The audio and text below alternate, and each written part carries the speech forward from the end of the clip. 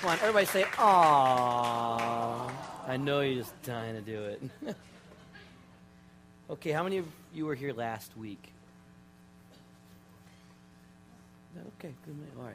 So you remember, I was kind of poking a little fun at, Pastor Mark over there, because I was saying, you'd never get me in one of those parade floats. And then, of course, the very next second, he's going by with his wife and son waving. And of course, what stood out was the coat. Well, I've been thinking about that coat this week. And Mark actually got me a coat. You guys are really in the mood for that this morning, aren't you?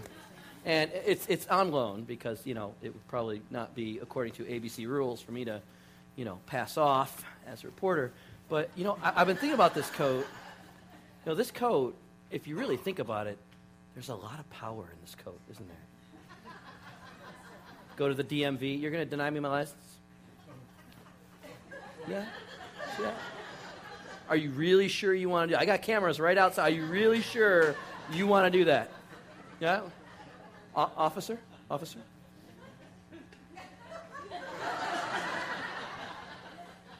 This worked in Los Angeles.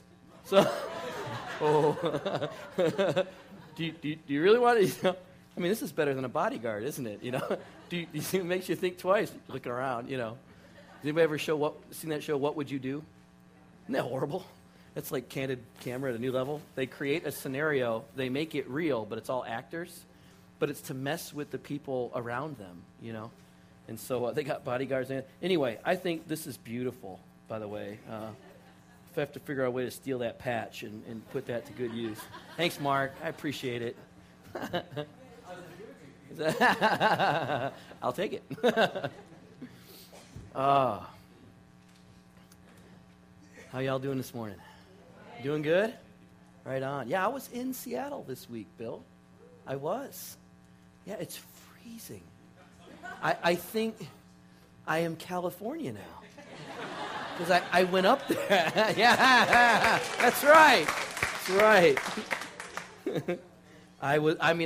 My wife said, "So how you doing?" I said, "I'm cold. Cold all the time. I'm cold under the covers. I'm cold walking around." And the one thing I noticed that's very different is, I never realized this before, but even when it stops raining for a day, the water does not dry off the road or the grass. So it's literally wet for like 6 months. You can't cut your lawn. You can't even walk in your lawn. So anyway, it's great to be back. And I went there for a wedding for a young couple that I've known for years.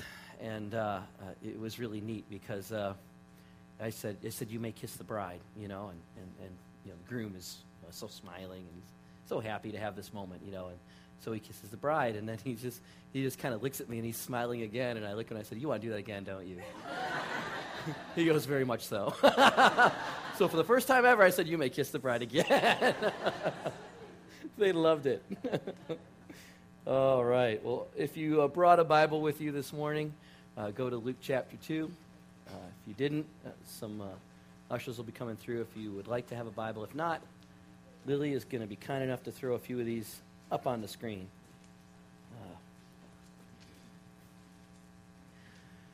Last week, I had shared about my first real experience with God's peace. I told a little bit about my conversion story. I was not always a Christian. In fact, for many years, I was furthest from. Wasn't really into it at all. And of course, part of the story last week was not so much that I had converted from something. It wasn't like I was a Buddhist or Muslim and I became Christian. It was just kind of more converted from nothing. I really didn't know what I believed, didn't want to believe, didn't care what I believed, and then had an experience with God, and then all of a sudden arose a hunger to believe in God and in the gospel. And so this morning I want to give you a little bit of the aftermath. When I converted to Christianity, when you get this great big new thing in your life, of course, like everybody else, I was just on this high, call me, one of those born-again freaks or holy roller or whatever. I was just excited, church was always been boring. God had always been distant. The rules, the regulations, and of course, when I get the truth that it's not, Christianity was not about what I do, but about what Jesus has already done. I mean, I'm just, bursting for joy, and having, a real experience of God's faith. But to be honest, before I had made that choice to convert, I had often mocked who I saw as those happy Christians, You find them everywhere. They're just kind of those happy Christians, And they just made me sick. I mean, walking into school, and there they'd be on the theater steps, and I, hear my backpack and my, 7:30 a.m. hangover, and I'm walking through, and there they are, having prayer time and holding hands, and and then of course they'd come off the steps, and they looked so happy, they're happy Christians, and it's as if it was a scene out of The Sound of Music. The hills are alive, and they're just all happy and singing, and they go off in a class, and I'm just thinking, oh my goodness, makes me gag. Well, I can't ever really say I hit rock bottom, but as I began to meet and get to know and identify with some of these Christians, one of the things that I really appreciated about those happy Christians who reached out to me was they didn't go after my lifestyle. They really went after me, I think if someone would have come up to me and said, "Do you know what you're doing? Do you know? I can't believe you said that. I'd have just been like, bug off, It would have really turned me off. But I met a few who would constantly be like, Tom, where are you at? What do you think about all this? When you look at the earth, what do you think about it? Are we just smart monkeys, or you think there's something more? I think there's something more. So do you think there's something more? And when you believe in nothing, you don't really have much to say. So I said, I don't know. I don't even know if I cared. But when I really looked, I did notice something. And I remember this as I was preparing this message. I remember I'd walk by and I would look, and it was something unique to our school. It was a group that would meet in the morning. They'd pray. Somebody would, I think, bring their Bible. I can't remember. But there was all kinds of people in their group. You had some athletes. You had some musicians. You had some, bookworms. You had some emos. By the way, how many of you know what an emo is? It's kind of a generational thing, isn't it? But emos are like, they developed in the early 90s. And no, I don't know. They've probably always been around. But, they're kind of those people who dress according to their mood, and they're really big into their feelings, and they're kind of often sad, and, and so, the emo, short for emotional. Anyway, so they had the emo group, and I'd look and I'd see a broad spectrum of humanity join this group. And that was the one thing that really interested me, because when I looked at my kind of core group I was hanging around, we were all really alike, kind of all really narrow, and kind of all really, none of us, were really on any path to go anywhere. We were just kind of there. And so I think, when I think back looking at it, not only was the group I was hanging around with not really having any answers, we didn't really care about the question. You know what I'm saying? Questions of faith, questions of spirituality. It was just something that was kind of out there we didn't really care about. I think the first thing that I could say was perhaps supernatural or spiritual was when, in my heart, I began to become interested not in the answer, but in the question. Is God out there? Is there a God? Is there something more? I mean, when I look at myself, was I created, or did I just, cell upon cell, amoeba upon amoeba, evolve into this? And so, it was kind of that question of, and of course, the more I questioned, the more the hunger kind of rose to find out the answer. Fast forward. So the afternoon that I'm there with that missionary pastor, because I grew up overseas, and I'm just grilling him and pounding him, and I'm trying to ask all these questions. Some questions he said, I don't know. He didn't have every answer, but he was there with me. He was going the full 9 yards. And finally, I had that moment where I did not want a quick emotional fix. If there's one thing I could tell about my life in that moment, even smoking all the weed or drinking all the alcohol, it was that quick emotional fix. That thing to get you through the day, that thing to get you through the night, that thing to get you through the next week, the thing to look forward to on Friday night, the thing that, and I remember, just grilling that. I do not want to be some Jesus boy on some Jesus high, and 3 months from now, this has just all been a bunch of nothing. And so I told him, I really want this to be real. That if I was going to do this, it had to be real. I wanted something to happen. The interesting thing is it already was. As we were talking, I didn't notice he had a secretary praying in the other room. Watch out for praying secretaries. And we're talking, and she can hear us. Sometimes I get a little angry, and the more I sat there, more, everything in me was just saying, get out now before you become exactly what you mock. And I remember hearing that. And then the further I stayed, another hunger rose, like, you really want this. You really want this. Deep down inside, you are hungry for something more. And just, it was like like vomiting. Well, that's a bad example, isn't it? Be careful when you try to think on your feet. It just like a volcano. It's almost the same. It just began to erupt out of my mouth. And all of a sudden we're praying, and he said, "Do you want to ask the Holy Spirit? Do you want to invite him into your heart?" And I said yes. It was that point of belief. Yes, I'm going to take that step. And it's funny because I engaged him. I said, sometimes I just feel like some Christians are weird. And he's just like, well, you know what? You can become one. You don't have to be weird. I thought, that makes a lot of sense. Why didn't I think of that, He's like, you can be whatever you want. Just be a Christian. And, he wasn't pushing me into it. He made it clear at any moment I could leave. I was the one that was taking his time, and I kept staying. And finally, he's like, do you want to invite the Holy Spirit in your heart or not? And I did. And what happened was just that sense of joy. It wasn't the joy that comes like outside to me. It's what's in, and it comes out, And I had the only word I can think, happy, wouldn't cut it, It wasn't, oh, happy day, that was not it. It was just that sense where I walked out to church and I'm walking home, and of course where I lived was sunny and warm, and I just lifting up, your face, letting the sun hit it, just closing my eyes and just feeling joy, Feeling joy that, I don't know, I can't, to this day, I don't know where it came from, how it came from, I can't explain it. It's not seen.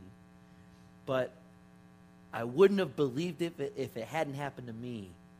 I really did experience it. It was real. And it was, the only word I can put on it was joy. The same kind of joy that the angels talk about in Luke chapter 2. Did you like that segue, by the way? It was pretty good, I thought. All right. Go to Luke chapter 2, beginning in verse 8. And boy, I wish I had, the Linus version of this, the Charlie Brown Christmas where he says this scripture, because he says it so classically.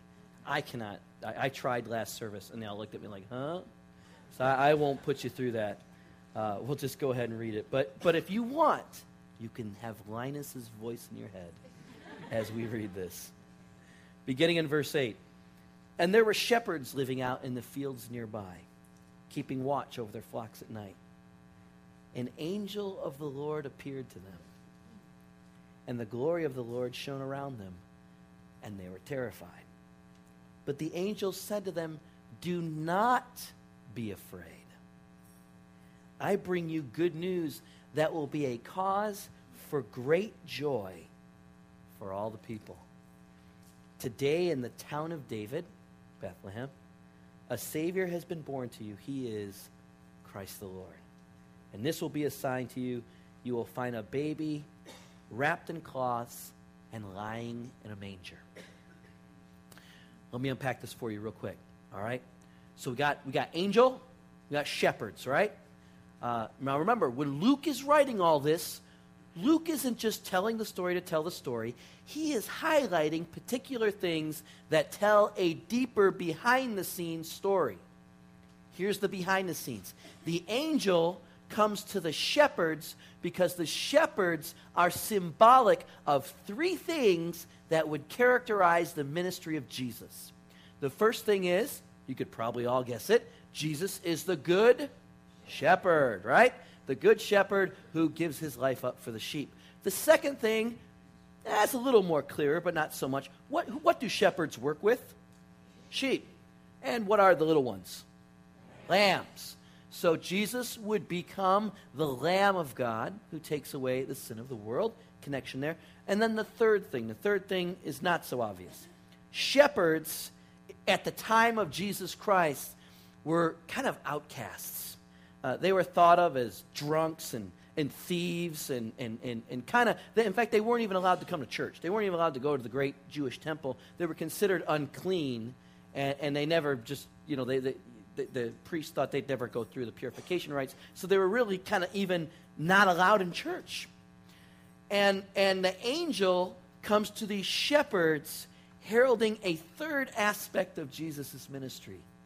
That Jesus' ministry would be to the outcasts, those outside, those who are hungry to answer that question, but might not know where to find it. That Jesus' ministry was, as we said last week, has gone international now, beginning with these shepherds. Second thing is, the appearance of the angel. By the way, the angel appears twice before in Luke. This isn't new. When the angel showed up to the shepherds, this is actually the third time in this gospel we see an angel showing up. So when God came, I mean, there was a lot of supernatural stuff happening, and a lot of it had to do with angels. An angel showed up to Zechariah, right? In Luke 1, he's the father of John the Baptist. And he says, you're going to have a son. All of this parallels the Old Testament, right? Abraham and Sarah, Zechariah and Elizabeth. And so the angel announces that he's going to have a son. Zechariah thinks he's out of his mind, but is terrified at the angel's presence. Mary, later on in the same chapter, has an angel come, and the angel says, "For behold, you will be with child." And she's going, "What? How will this happen? How can I'm a virgin?" And so this is now the third time. First we get John the Baptist, who's the forerunner of Christ. Then we get Mary, who's going to give birth to Christ. Now we get these shepherds that is going to define the ministry of Christ. See how Luke kind of makes that progression with this angel? Might have been the same one. I didn't really look back to see if it was the same one, but it might have been. So the problem that Luke is attacking with the angel is this. They were terrified. One of the problems Jesus would come to fix is our fear of the supernatural. That we do not have to be afraid of the God we can't see or the heaven we've never been to. Amen? The third thing is that word joy. It's kara. Kara. Everybody say that. Kara. You just spoke Greek. Kara. That's joy. That means joy in Greek. And Luke uses that word specifically with that big word salvation. God's deliverance. God's saving us from something. And so Luke's connecting with joy in salvation is not a new concept. If you go to Psalm 51, famous song, famous passage, what does David say? He says, "Restore unto me" what? The joy of what? Of my salvation. Joy and salvation are two connected things. Just like I was telling you earlier, joy and salvation biblically are always two connected things. That's going to be important because in a moment we're going to talk about the difference between joy and happiness. Happiness. Joy and salvation. And then in Isaiah chapter 12, verses 2 to 4, he says, Surely God is my salvation. I will trust and not be afraid. And then he says, the Lord himself. That's Isaiah saying, God, no, really God, is my strength and my defense. He has become my salvation, right? Then look what he says in verse 3. With joy you will draw water from the wells of salvation.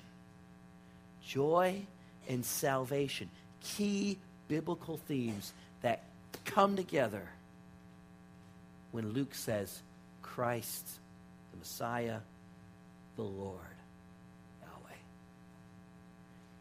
And so that leads into the fourth and probably most important aspect, that the angel is revealing something here. He's not just saying, hey, you sheps, you guys need to go see this. This is cool. He is saying something specific to life. What the angel sees is that something is happening on the earth that has not happened since the days of Adam and Eve.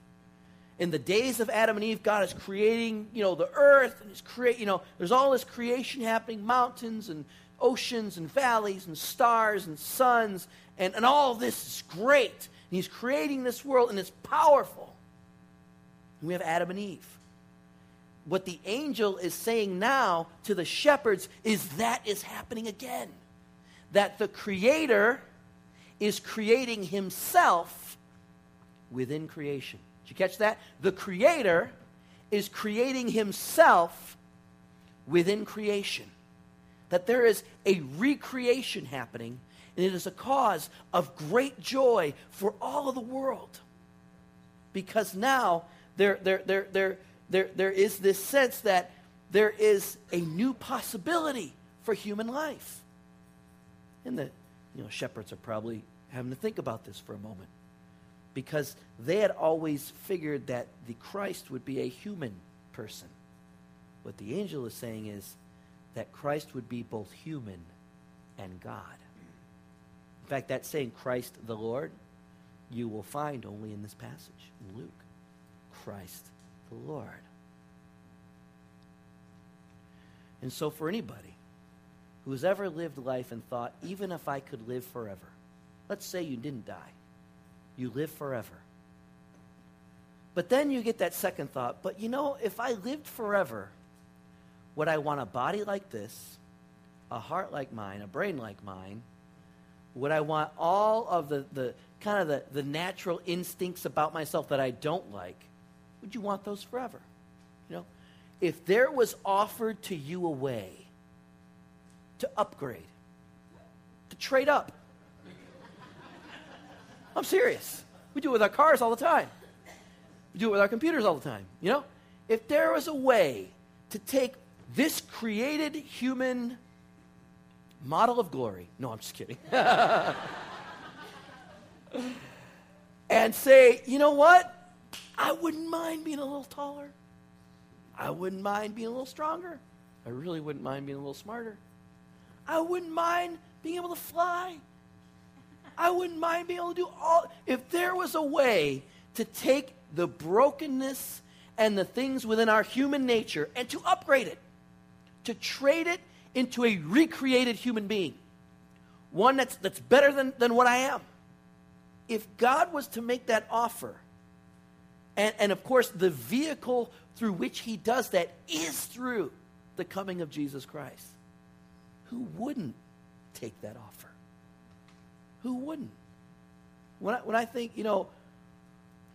this body will grow old, it will one day not even be here.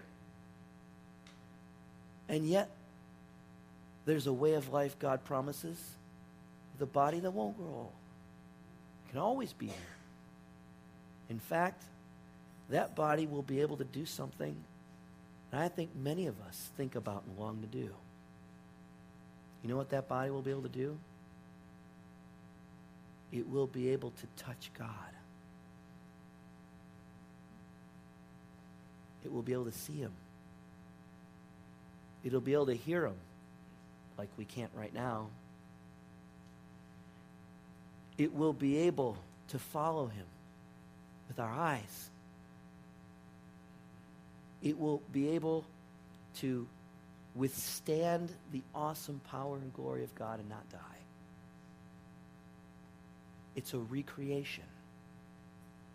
And that's what the angels see. They see that a whole new created event is happening with the coming of Jesus Christ. It's a human like there's no other human. The half of him that is the child of Mary is the half of him that dies on the cross. But that part of him that was so unique, so unlike us, a new creation, that part of him that was divine, sprung out of that grave because that grave could not keep him. Because he wasn't like us. He was a new creation. And of course, to add the frosting to the cake, he was God himself. To do that work, he didn't send someone in his place to do it. Every now and then, God rolls up his sleeves and he does it himself. You know why?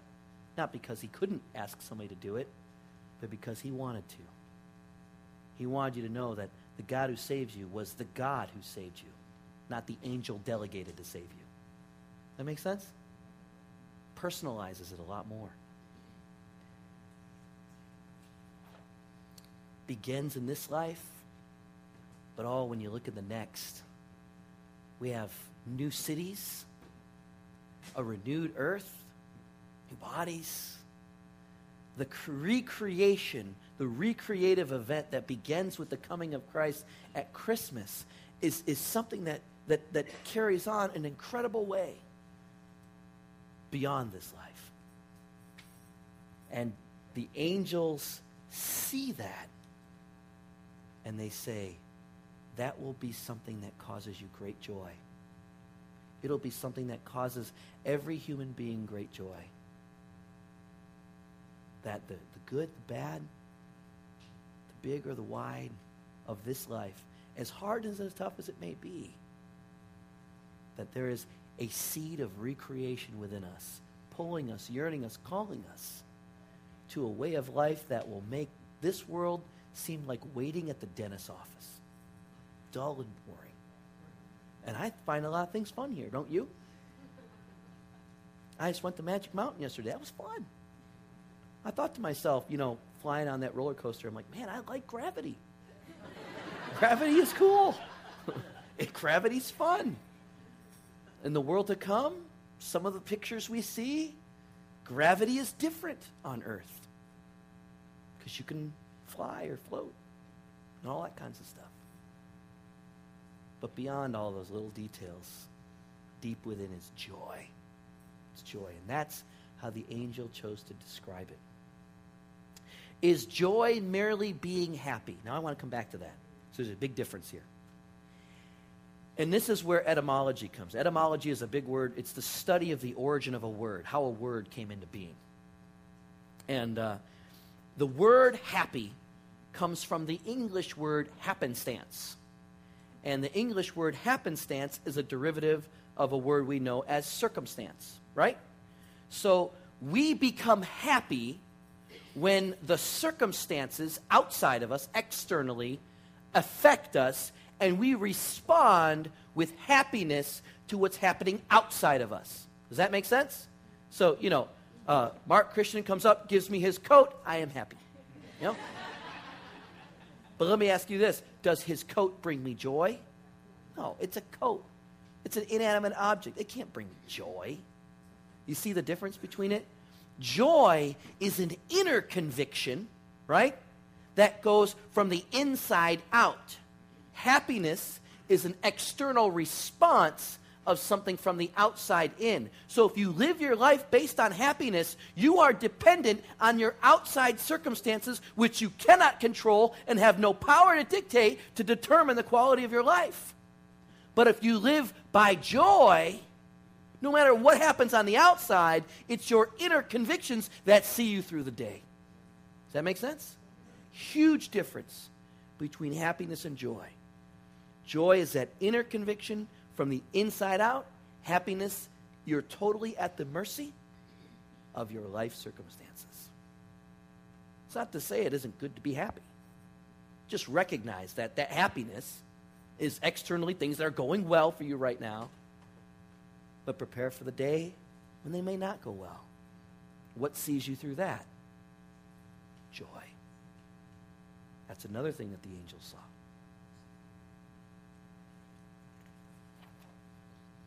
So how does all this come together? We're going to have some slides come up. Just in conclusion, I want to wrap up this teaching. Number one, Advent joy rests on the concept of Emmanuel. Rests on the concept of Emmanuel. That God is truly with us, but more importantly, that God is truly in us. That's the seed of recreation that is deposited when you ask for it. Number two, Advent joy begins first at the creation of the world.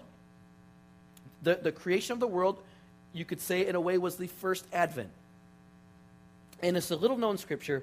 Not many people would ever find it on their own. But if you go to Job, the book of Job, chapter 38, verses 6 and 7, God says to Job, when Job and God are having this little fight, God finally says to Job, do you know, Job, on what were its footing set, the earth? On what were its footing set? Or who laid its cornerstone, the cornerstone of the earth, the foundations of our planet? While the morning stars sang together and all of the angels shouted for joy. God is saying to Job, Job, when I was making this planet, the plants and the animals, the trees and the millions of different species, all the biomolecular stuff and the atoms and this physical material universe, every time I did something, the angels were shouting for joy. The joy of the Lord rose up within them and they sang about it. That's exactly what's happening again. God is creating, and the angels announce it to the shepherds with joy. Number three, Advent joy continues with the angels rejoicing over the Creator becoming part of the creation. And then number four, Advent joy culminates in the death and resurrection of Christ, which represents the recreation, the restoration, and the promise for us that seed of joy right now, there actually will come a point where we won't have to worry about those external circumstances so much, because we will be in the presence and power of our joyous Creator. Amen? I want to finish with a story. On Thursday night, I had dinner with one of the former pastors I served with at the church up north. He's in his middle 70s, and he was telling me a story that I kind of think I heard before, but I forgot. His wife was telling it to me, and he had said it in a chapel service. When he was young, he grew up on the streets of Brooklyn. His father was a street preacher in Brooklyn, New York. His father contracted tuberculosis, right? Yeah, tuberculosis, and died when he was 3 years old. So he never knew his father, never really met him. He grew up, and he became kind of a ruffian, kind of, one of those kids in the back in the day, 40s and 50s, had like the switchblades and this greasy hair, just a real ruffian. And he said, he fought with knives, and I mean, it was the rough and tumble streets of New York, whole West Side Story kind of thing. And then he went into the Army. And while he was in the Army, he began to soften his hardened life. And when he was honorably discharged, he came back to Brooklyn, and he decided to go ahead and begin to attend a church. And he wasn't quite sure which one to go to, and since he had just gotten out of the Army, he decided to attend the Salvation Army Church. And so he went to the Salvation Army Church and got involved, and he's like, I can't say, I don't know if there's ever a moment where I kind of prayed any sort of prayer, but he's like, I just accepted it. I believed it. I went with it. Billy Graham is just beginning in that day. It's in the 50s, and he's just beginning to get going on his evangelistic outreaches. And he does a big one in New York, in Bronx, New York. And so the Salvation Army decides to help out the outreach. And so he goes, and he's one of the Billy Graham workers, and he's got his badge and everything. And his badge has his name on it, Paul Mann. Now, there's an old lady is staring at him for like 15 minutes. He's getting kind of uncomfortable. And she's looking at him, and she finally gets the courage to kind of, hobble over to him. And she says, "Are you Paul Mann? Was your father a street preacher in Brooklyn?" And Paul was just shocked. He said, "Yeah, that's my father. I'm his son. But he died a long time ago." And she said, and she just began to tear up. She said, "I think this is a miracle." And he grabs her and he says, "Why? What do you do? What's happening?" And she said, "I was the nurse who was on duty in there the night your father died. And I knew who he was and what the corner he preached at. And as he was dying, he whispered in my ear, 'Would you pray for my wife and son? Would you pray for them? Because he's very little. And I'm going now. I know I'm going.'" And she said that event kick-started her faith. She said, "I didn't even really know what I believed. But from that day forward, I prayed for a son I never knew and a wife he left behind." And she said, "I just prayed and prayed and prayed and prayed and prayed and prayed."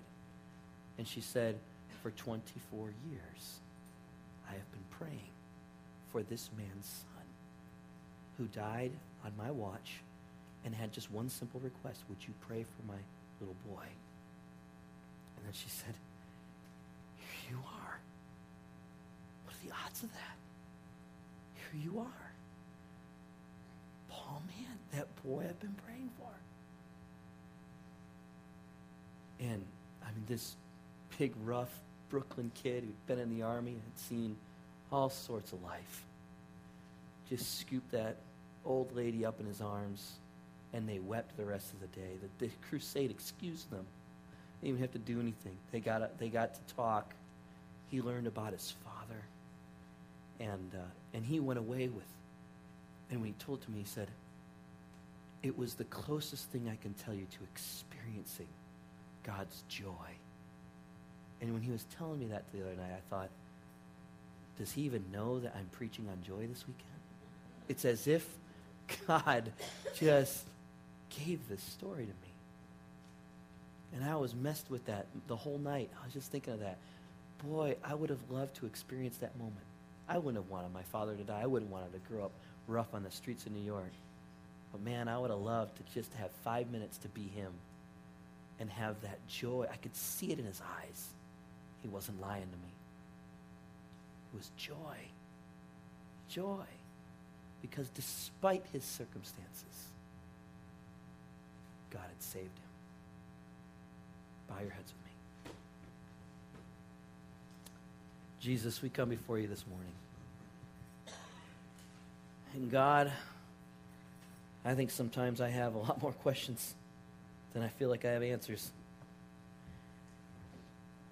And I think sometimes joy is still a concept that's hard for me when I think of just a lot of the things that I see in this world. But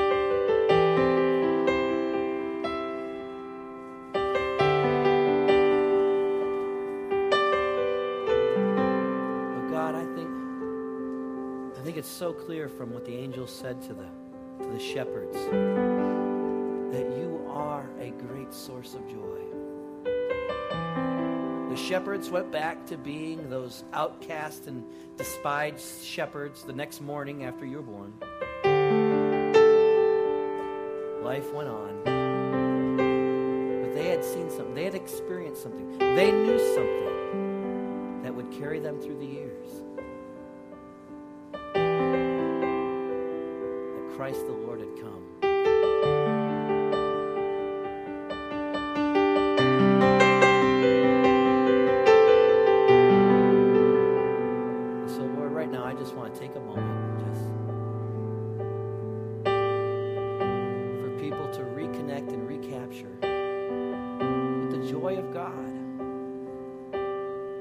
not some God that's mysterious bands of light and smoke, but a God who came as a baby, as a human being. A God who has hands to hold us, a heart to love us, and arms to scoop us up. And if that's you this morning, I pray, just agree with me. Just say in your heart, God, I want you to be my joy. I'm hurting, I'm broken, I'm not perfect. I'm making mistakes all the time. And that's why you came. And so, Lord, joy, you are my joy. You know, I'll just let this be a private moment.